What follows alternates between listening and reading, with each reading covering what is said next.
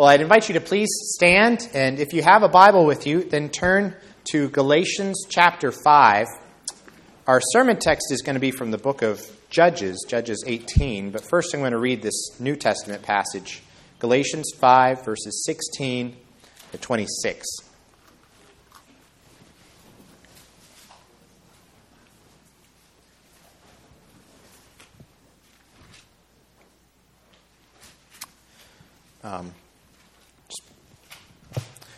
This is the passage about the works of the fruit of the Spirit and the works of the flesh, contrasted with one another. And I'll let you judge for yourself which list we're going to see represented more in the sermon text tonight.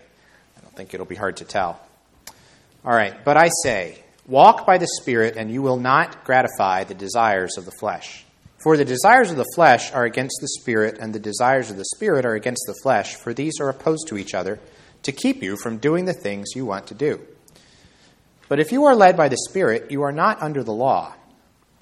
Now the works of the flesh are evident: sexual immorality, impurity, sensuality, idolatry, sorcery, enmity, strife, jealousy, fits of anger, rivalries, dissensions, divisions, envy, drunkenness, orgies, and things like these.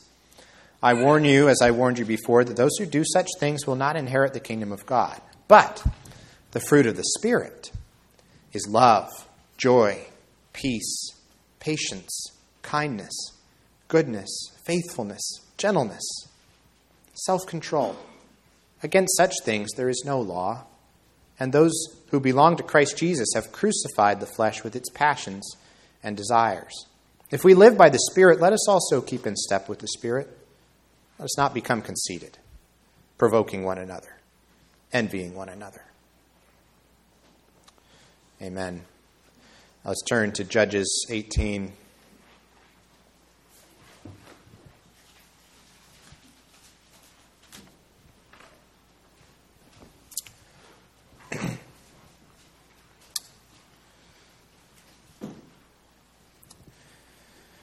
This is a continuation of the story that really began in Judges chapter 17, which we looked at last time. I won't recap the whole thing, but suffice it to say that in the household of this man named Micah, there is an idol made out of money that originally was stolen money and then made into an idol for the worship of God, which Israel was not supposed to do. And he has also ordained for himself a priest who's not really a legitimate priest. Things are going very wrong in Israel as people are seeking to worship God in all kinds of ways that are not according to God's word. Well, let's continue with chapter 18, verse 1. In those days, there was no king in Israel. And in those days, the tribe of the people of Dan was seeking for itself an inheritance to dwell in. For until then, no inheritance among the tribes of Israel had fallen to them. So the people of Dan sent 5 able men from the whole number of their tribe, from Zorah and from Eshtaol, to spy out the land and to explore it. And they said to them, "Go and explore the land." And they came to the hill country of Ephraim, to the house of Micah, and lodged there.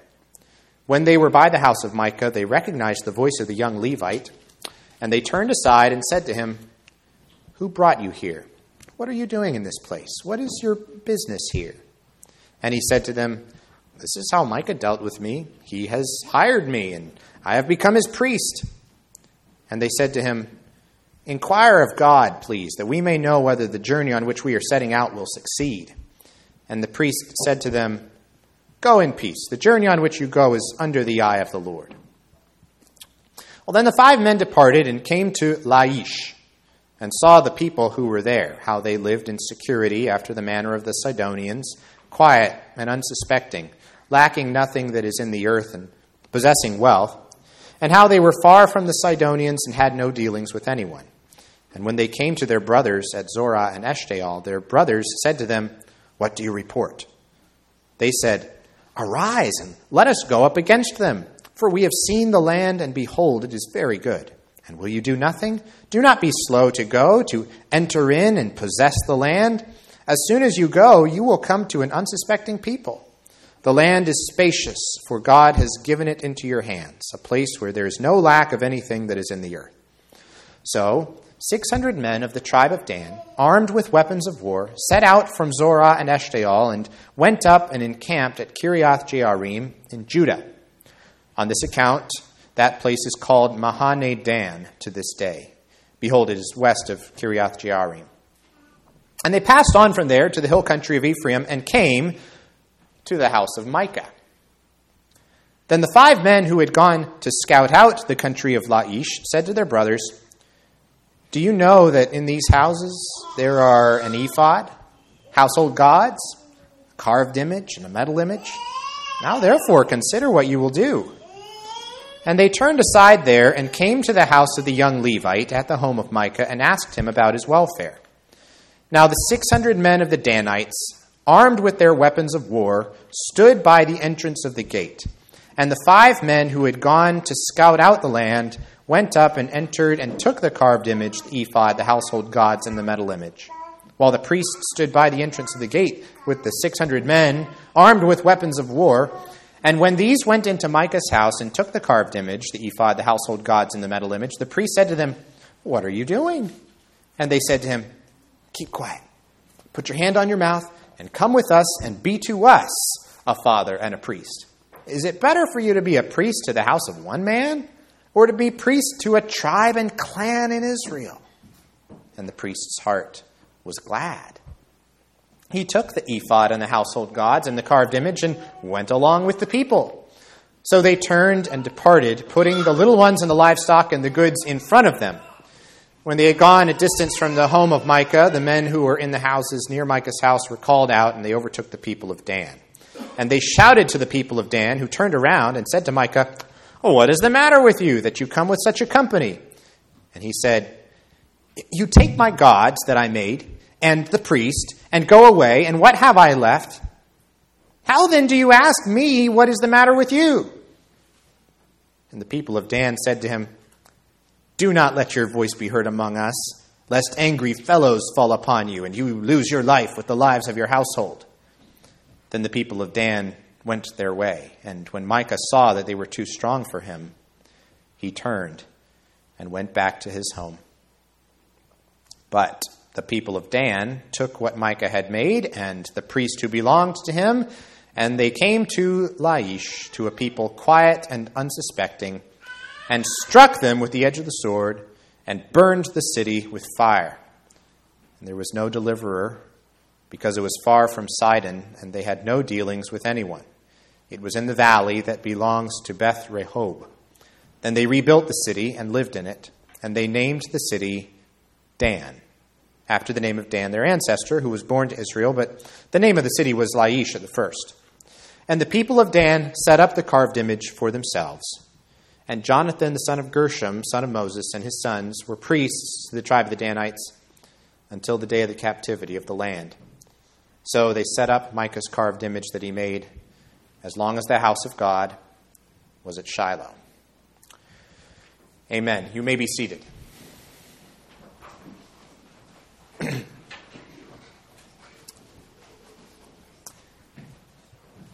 So when we want to describe the whole U.S., the continental U.S. anyway, we might use a phrase like from coast to coast, or if we're feeling fancy, we might say from sea to shining sea, or something like that. You know, from Detroit down to Houston, from New York to L.A., if we want to do the Lee Greenwood version. In Bible times, they had a phrase for the whole land of Israel. The phrase was, from Dan to Beersheba. Dan to Beersheba. So Beersheba was a city in the far south. It's like the Houston. And then if you went way, way north, then you'd hit the Sea of Galilee, and then you keep going up north of Galilee, and eventually you would hit the city of Dan, formerly called Laish, which we've just read about, right? So to say from Dan to Beersheba meant you were describing the whole land of Israel. Well, we're going to see in just a couple chapters here in Judges 20, verse 1, that phrase is going to come up. All Israel gathers from Dan to Beersheba. Well, Dan, unfortunately, was famous, though, for more than just being the northernmost major city. in Israel. It was notorious, in fact, if you were serious about the true worship of the one true covenant God of Israel. Because later in Israel's history, it continued to be known as a major center of idolatry, of false worship of God, contrary to what God says in His Word. So later there was a king named Jeroboam. Jeroboam was the king who split off the 10 northern tribes from the kingdom of David's grandson Rehoboam.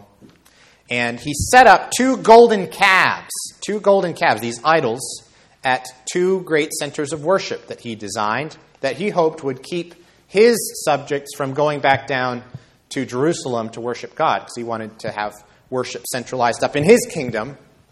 One of those golden calves he placed at the city of Bethel, and the other one he placed at Dan. Dan, then, was one of the great centers of the northern kingdom's persistent idolatry that eventually led to the destruction of that entire northern kingdom, as God judged them for that false worship, after warning them time after time that this was wrong and that they needed to stop doing it, and they wouldn't listen. Now, it's very important to bear that later history in mind as we're thinking about the message of Judges 18. We want to be thinking about how later Israelites reading this book would have heard and thought about this history of the origins of the idolatry of that city. This chapter shows that idolatry in the city of Dan didn't start with that bad King Jeroboam. As the saying goes, it would never have worked if Jeroboam didn't have something to work with. And what he had to work with was this existing legacy of false worship that stretched all the way back to the very founding of this city in the time of the Judges. And that's the history we're looking at tonight. So let's keep all of that big picture in mind as we look at this chapter in 3 parts tonight. And I'm going to give you the 3 points as we begin as kind of headings to organize this sermon. Verses 1 through 10 we're going to call Deja Vu. Deja Vu. Second, verses 11 through 26 we're going to call Might Makes Right. Might Makes Right. And then lastly, verse 27 to the end of the chapter, we're going to call A Counterfeit Conquest. A Counterfeit Conquest. So the first 10 verses then. Deja vu. I like to say deja vu all over again. Why do we say that? Well, these first 10 verses bring back a lot of memories for Israel. Sounds like some things that have happened before. These first 10 verses and the things that happened in them resemble very closely one particular episode earlier in Israel's history. It happens in the book of Numbers, when Moses sends 12 spies into the land of Canaan to spy out the land. And they're supposed to come back and bring a report about how Israel can go up and take the land, enter and take it, the promised land that God was going to give them. That story in Numbers, of course, has a very sad ending. There's 2 of the spies, Caleb and Joshua, who say, yes, let's go in. This land is great, and don't worry about the Canaanites who live there. The Lord is going to help us. With God's help, we can take them on. But the other 10 spies are not so sure. They are very intimidated by the inhabitants who are already living, the people who are already living in the land, and they sow seeds of fear and doubt in the rest of the nation, and it ends up Israel says, no, we're not going to go up. We're not going to do what God has said. We're not going to go in and take this promised land, and so they end up having to wander in the wilderness for 40 years in consequence. Now, when you first read the beginning of this chapter, on a first reading, you might think that puts the tribe of Dan here in a positive light, because these messengers, these spies, give a good report of the land they go and spy out. Their report sounds a lot more like the minority report of Caleb and Joshua than it does like the 10 spies who were afraid So we might think, well, go Dan. This sounds like, it even sounds like they've got a solid understanding of how God is going to help Israel carry out the conquest. God has given it into your hands, they say in verse 10. So it sounds like they're doing a really good job. However, there are clues here that there are some serious problems with what Dan is doing. The first clue is in the very first verse, where we hear again that refrain, that tolling of the bell that comes back in these later chapters of Judges. In those days, there was no king in Israel. In those days, there was no king in Israel. From the historian's perspective, what follows, what he's about to say, is a result of that leadership vacuum we talked about last time. There's no one stepping up in the tribe of Dan, or in Israel rather, to lead this tribe, to follow their actual calling, which is not to migrate north and conquer the city of Laish. That's not what Dan was supposed to be doing, according to the instructions God had already given. Back in the book of Joshua, God had given Dan an allotment of land, not in the far north, but down right in the heart of Israel, much farther in the south, bordering on Judah and Ephraim and Benjamin. And you might ask, well, why haven't they just settled down there in the land that the Lord actually promised them?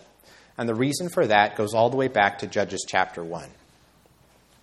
So back in Judges chapter 1, sets up for the whole tragic history of this book. There's the initial successes. Israel succeeds in conquering much of the promised land early in chapter 1, but then in the second half of the chapter, things take a dark turn. You get this list, starting in chapter 1, verse 27, of all the tribes who didn't drive out the Canaanites, who didn't follow through on the instructions that the Lord had given them: Manasseh, Ephraim, Zebulun, Asher, Naphtali, and finally, the biggest one, the climax of that list, the tribe that failed to conquer their territory, is Dan. Dan is seeking an inheritance to dwell in chapter 18, up in the north, because they didn't carry out the plan that God actually gave them in the very beginning. And I think we're supposed to see implied here that a godly king would not have stood for Dan just wandering around, migrating, looking for their own idea of a place to live. A godly king would have led Dan, helped them to take possession of the land actually allotted to them by God. But, as we've heard before and we'll hear again, there was no king in Israel. And so Dan, just like the Levite, by the way, in chapter 17, is wandering around, rootless, not being led, not fulfilling their God-given calling. And as a result, they're going to get into all kinds of trouble. All kinds of trouble. And trouble is exactly what they get into when these spies come to the house of Micah. And they meet there this young Levite that Micah had made his own personal priest. Here again, on a first reading, superficially, it can sound like there's something really good happening here. There's something really spiritually deep going on here. Isn't this great how concerned these people are to inquire of God whether he approves of their journey? And isn't this great that the priest tells them to go in peace because the journey on which you go is under the eye of the Lord? He's even using the covenant name of God, and so it sounds very sincere. It sounds wonderful. This sounds like a good thing. Israelites seeking guidance from God and being blessed with an answer that seems to indicate that God approves of what they're doing. But see, we have to read this in context. We have to see, wait a second. Is this really what's supposed to be happening? When these Danites get to Micah's house and they see the idols there that Micah has set up, should they have reacted by saying, let's inquire of the Lord here. Let's ask for a blessing from this priest. who's using these idols to worship God, as God has forbidden. They should have been up in arms. They should have been horrified by what Micah had done here. There's at least one of the commentators who reminds us of the obligation that the Lord places on all of the tribes of Israel in Deuteronomy chapter 17. He says, "If there is found among you within any of your towns that the Lord your God is giving you, a man or woman who does what is evil in the sight of the Lord in transgressing his covenant, and has gone and served other gods and worshipped them, or the sun or the moon or any of the host of heaven, which I have forbidden, and it is told you and you hear of it, then you shall inquire diligently. And if it is true and certain that such an abomination has been done in Israel, then you shall bring out to your gates that man or woman who has done this evil thing, and you shall stone that man or woman to death with stones, so you shall purge the evil from your midst." This is showing the attitude that the Israelites were supposed to have towards idolatry among other Israelites. Not to say, "Oh, will you bless us? Will you inquire of God for us?" But no, we need to purge this evil out of the covenant people. This is not supposed to be happening, Israel. Israelites don't do this kind of thing because we serve the Lord and we live according to his word. But see, these people of Dan, when they get to Micah's house, they aren't interested in living according to Deuteronomy 17. Instead of purging the evil from their midst, these Danites, they see the idolatry of Micah. They see this false priest to false idols, and they think, awesome. Let's be part of this. Let's get on board. This is cool. We like this. We like this way of worshiping God, and maybe we can benefit from it too.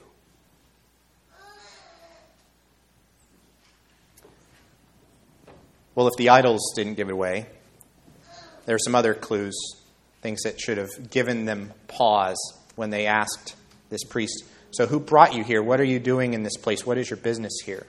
And the Levite says, basically, I'm a mercenary. I'm a gun for hire, a priest for hire. I'm here because Micah pays me good. That's basically the answer that he gives. He doesn't even put a pious front on it. He just says, "I'm here because Micah pays me." There's no reference to God calling him to the sacred task of being a priest. There's no reference to the holiness of his ministry or his covenantal obligation as a Levite to serve God and to serve God's people and leading them in worship. He says, I just kind of drifted here because this is where the job was. This is where I could find work. And that's about it. And you have to wonder, also, moving on, you have to wonder, how does this Levite priest, quote unquote, go about inquiring to get this word from God? What method does he use? He has no legitimate way to do this. No way that God has taught in any place in Israel. Anything that he tries to use to get a word from God at this point can only be superstitious. It's superstitious, and he'll just be imitating the way that the Canaanites tried to get words from their gods. He has no reason to expect a true message from the Lord, and the Danites have no reason to expect a true message from the Lord from this man. However, this priest will give him this. He is clever enough to tell them what they want to hear. It's a very common way that many career religious leaders have grown in prestige and influence down through history, both inside the church and outside the church. You tell people what they want to hear, they'll come back. They'll love you. They will want to be there, want to keep soaking it up. You just keep telling us what we wanted to hear already. That brings us then to number 2. Might makes right. The next phase in this very mixed up and sorry story. Verses 11 to 26. There are so many things. You ever heard the phrase, "What's wrong with this picture?" There are so many things wrong with this picture that it's hard to know where to begin. The first thing, and maybe the most blatant, is just the level of lawlessness and just pure thuggery that's going down here is purely a might makes right kind of situation. It's yet another evidence that there is no king in Israel. This is where things have gotten to in this land. That you have this roving tribe acting basically like pirates. They're basically acting like pirates. They're just taking what they want by force simply because they're strong enough to do it. They have the superior numbers and arms, so they're going to take what they want. Obviously, there's some not so subtle irony going on here on more than one level. First of all, it's ironic that the silver that was stolen at the very beginning of the story, remember Micah had stolen the silver from his mother. He gives the money back to her, says, I stole this. And then she says, oh, you're so blessed of the Lord. Now I'm going to give it back to you to make an idol with. So he started out by stealing this silver that the idol is made out of. Now that same silver is getting stolen again. Last time it was Micah who stole it. Now it's getting stolen from Micah by the Danites. He's definitely reaping what he sowed, we could say. He's also reaping what he sowed when it comes to this priest. Daniel Block points this out. Micah thought that once he got a Levite for a priest, he said, well, now God's going to bless me because now I have a Levite for a priest. But obviously that is not turning out to be true. And in fact, as Block shows, the same character trait that made this Levite want to stay with Micah, it's the same character trait that's now causing him to leave Micah. He is opportunistic. He is a mercenary. He is a gun for hire. He just wants a good job, and he's no dummy. He can see that the winds are changing. And so from his point of view, he's getting a promotion. He's getting a promotion. Now he gets to be priest to a whole tribe instead of just one man's family.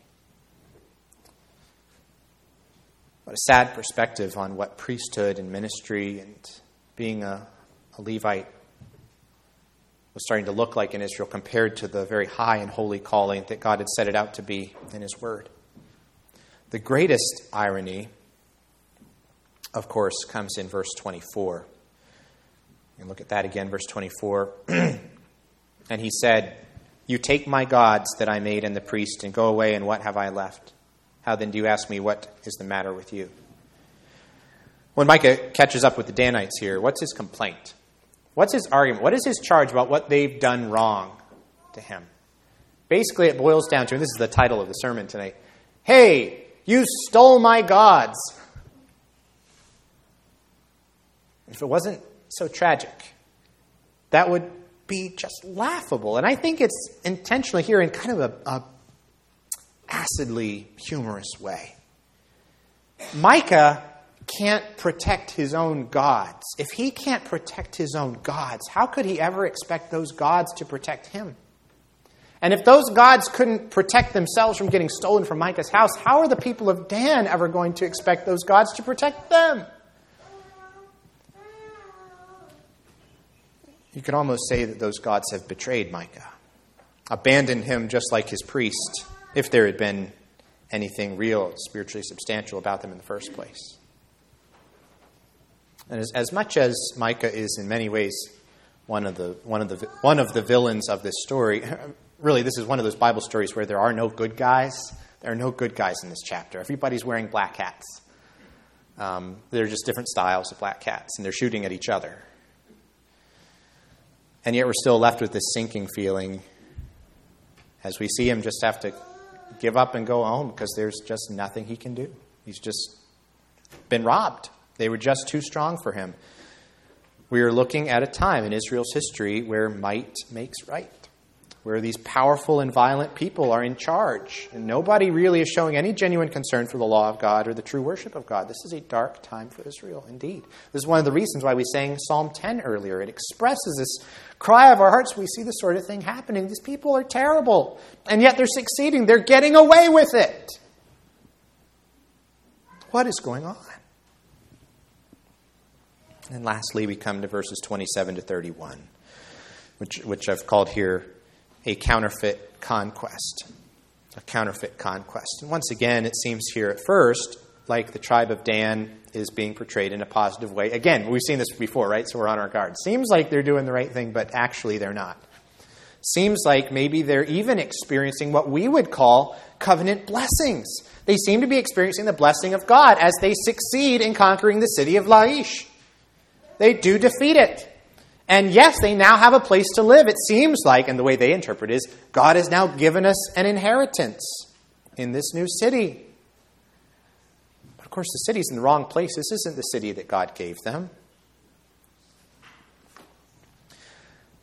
When John F. Kennedy gave his famous moonshot speech in 1962, he said, "We choose to go to the moon in this decade and to do other things, not because they are easy, but because they are hard." This sounds better in his Boston accent, but anyway, because they are hard. There's a meme out there on the internet parodying this. It says, "We do this not because it is easy, but because we thought it would be easy." Which I always thought that was funny. And I think it's applicable to what Dan is doing here. Dan attacks Laish not in faith that the Lord is going to help them supernaturally to accomplish something hard. They go and attack Laish because they think it's going to be easy. And in fact, in this case, it is easy. But you see, if Dan was really trusting in the Lord, really following the plan that God had given Israel for the conquest of Canaan, they wouldn't be attacking Laish. They would be attacking those cities in the south that God originally gave them, and relying on the strength of the Lord to overcome those enemies that seemed too powerful for them. And instead, they've traded that hard calling for this cheap substitute, this easy calling in the far north, this counterfeit conquest, where they can set up their counterfeit gods, stolen counterfeit gods no less, and their counterfeit priest,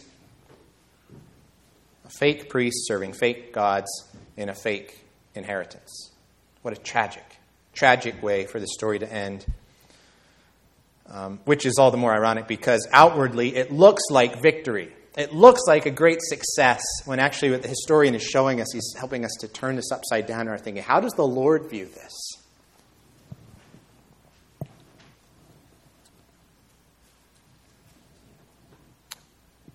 There's a very important application from this that a couple of the commentators make very insightfully from this chapter, especially Daniel Block, also a man named Lawson Younger.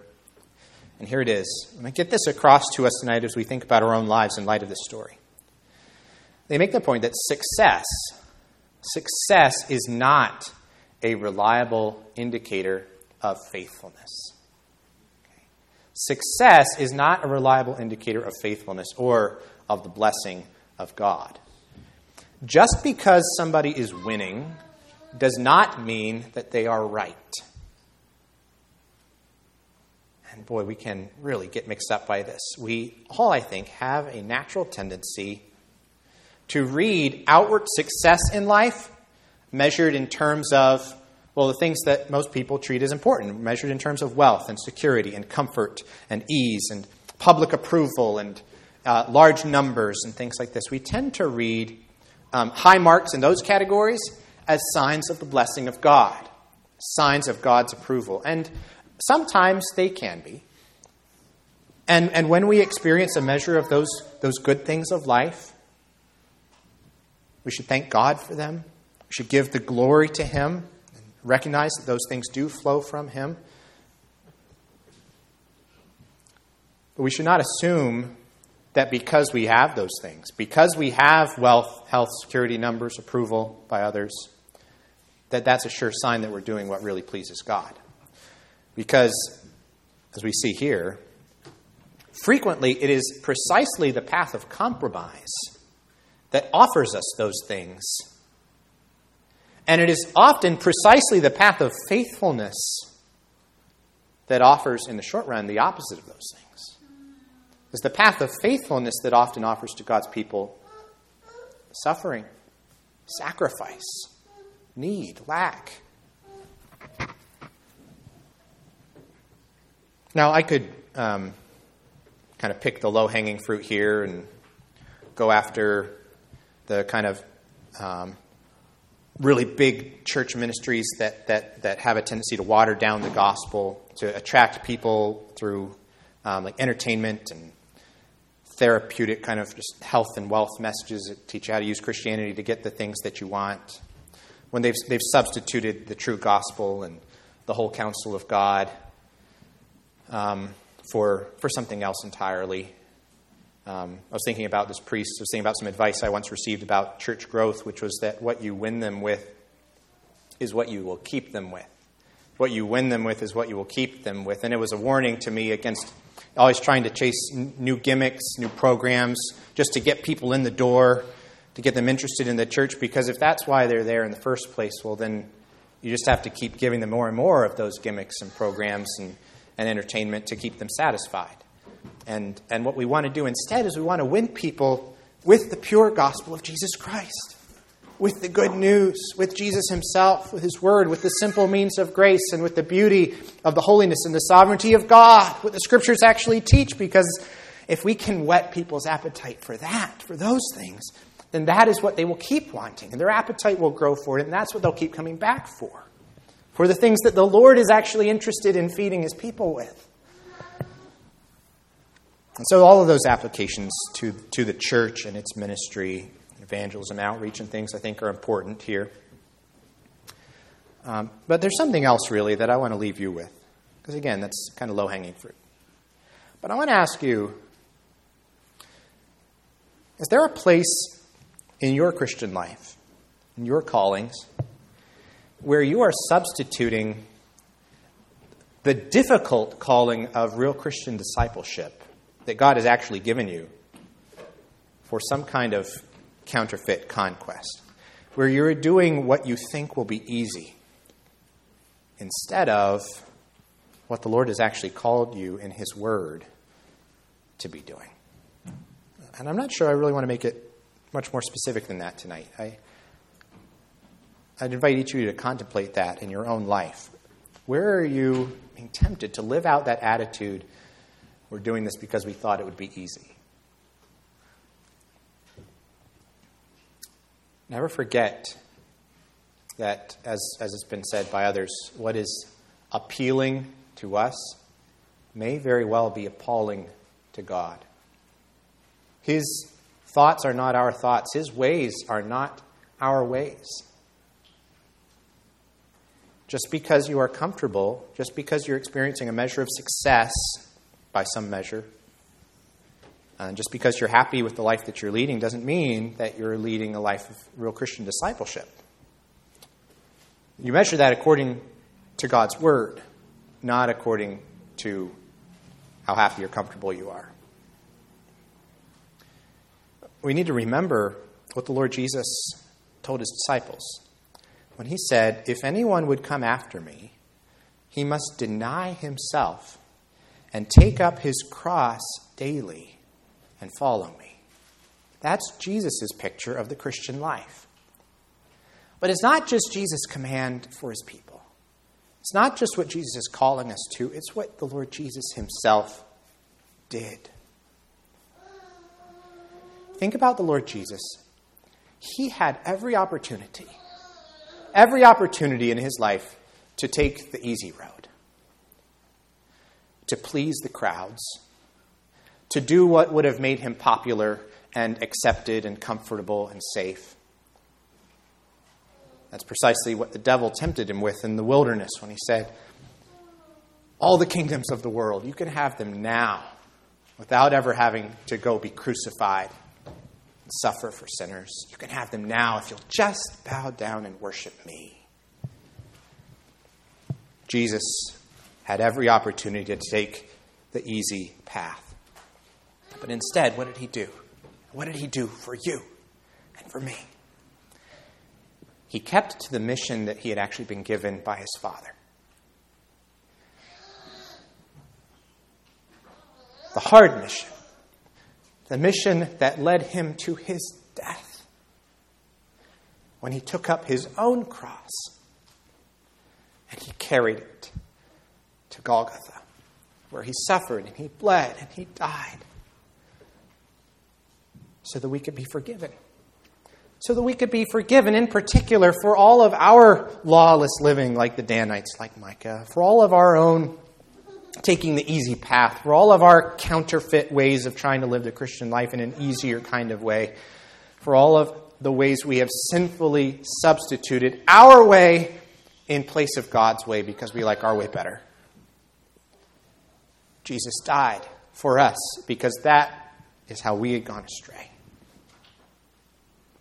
And he bore on the cross the punishment we deserved for that rebellion, so much in the mold of this tragic story of the people of Israel. We also want to remember, brothers and sisters, that same Jesus who carried his cross and suffered for us, he's not on the cross any longer. He is now wearing the crown. There is a king in Israel, people of God. They're no longer living in this time when Israel had that leadership vacuum and lacked someone to rally them and lead them in pursuing truth and righteousness. We have the Lord Jesus risen from the dead and reigning over us in love and power and justice. There is a king in Israel for the people of God, and it is his might that makes right, not ours and not anybody else's, no matter how successful they seem and no matter how much they may seem to oppress the vulnerable, oppress the people of God. We belong to the ultimate king who is above all of those other earthly powers, who no thanks to them abideth. We belong to him, and we are following him in the mission. The hard mission, yes. The cross-shaped mission, yes. But it's the mission that he gave us. The Lord Jesus who finished his mission and rose victorious on the other side of it. It is his mission that we are following, and he will see it to completion in us and through us by his grace. That is a very hopeful thing to be a part of. That is a very glorious and good king to be following. So let's repent of all the ways that we're tempted to substitute our way for his. Let's take the easy path instead of the path of the cross. Because we do have a king.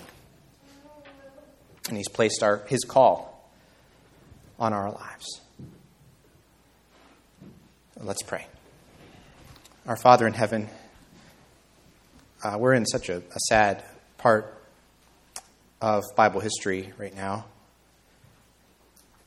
But Lord, we're so thankful that just like the shadows help us to appreciate the light so much more, that this dark time in Israel's history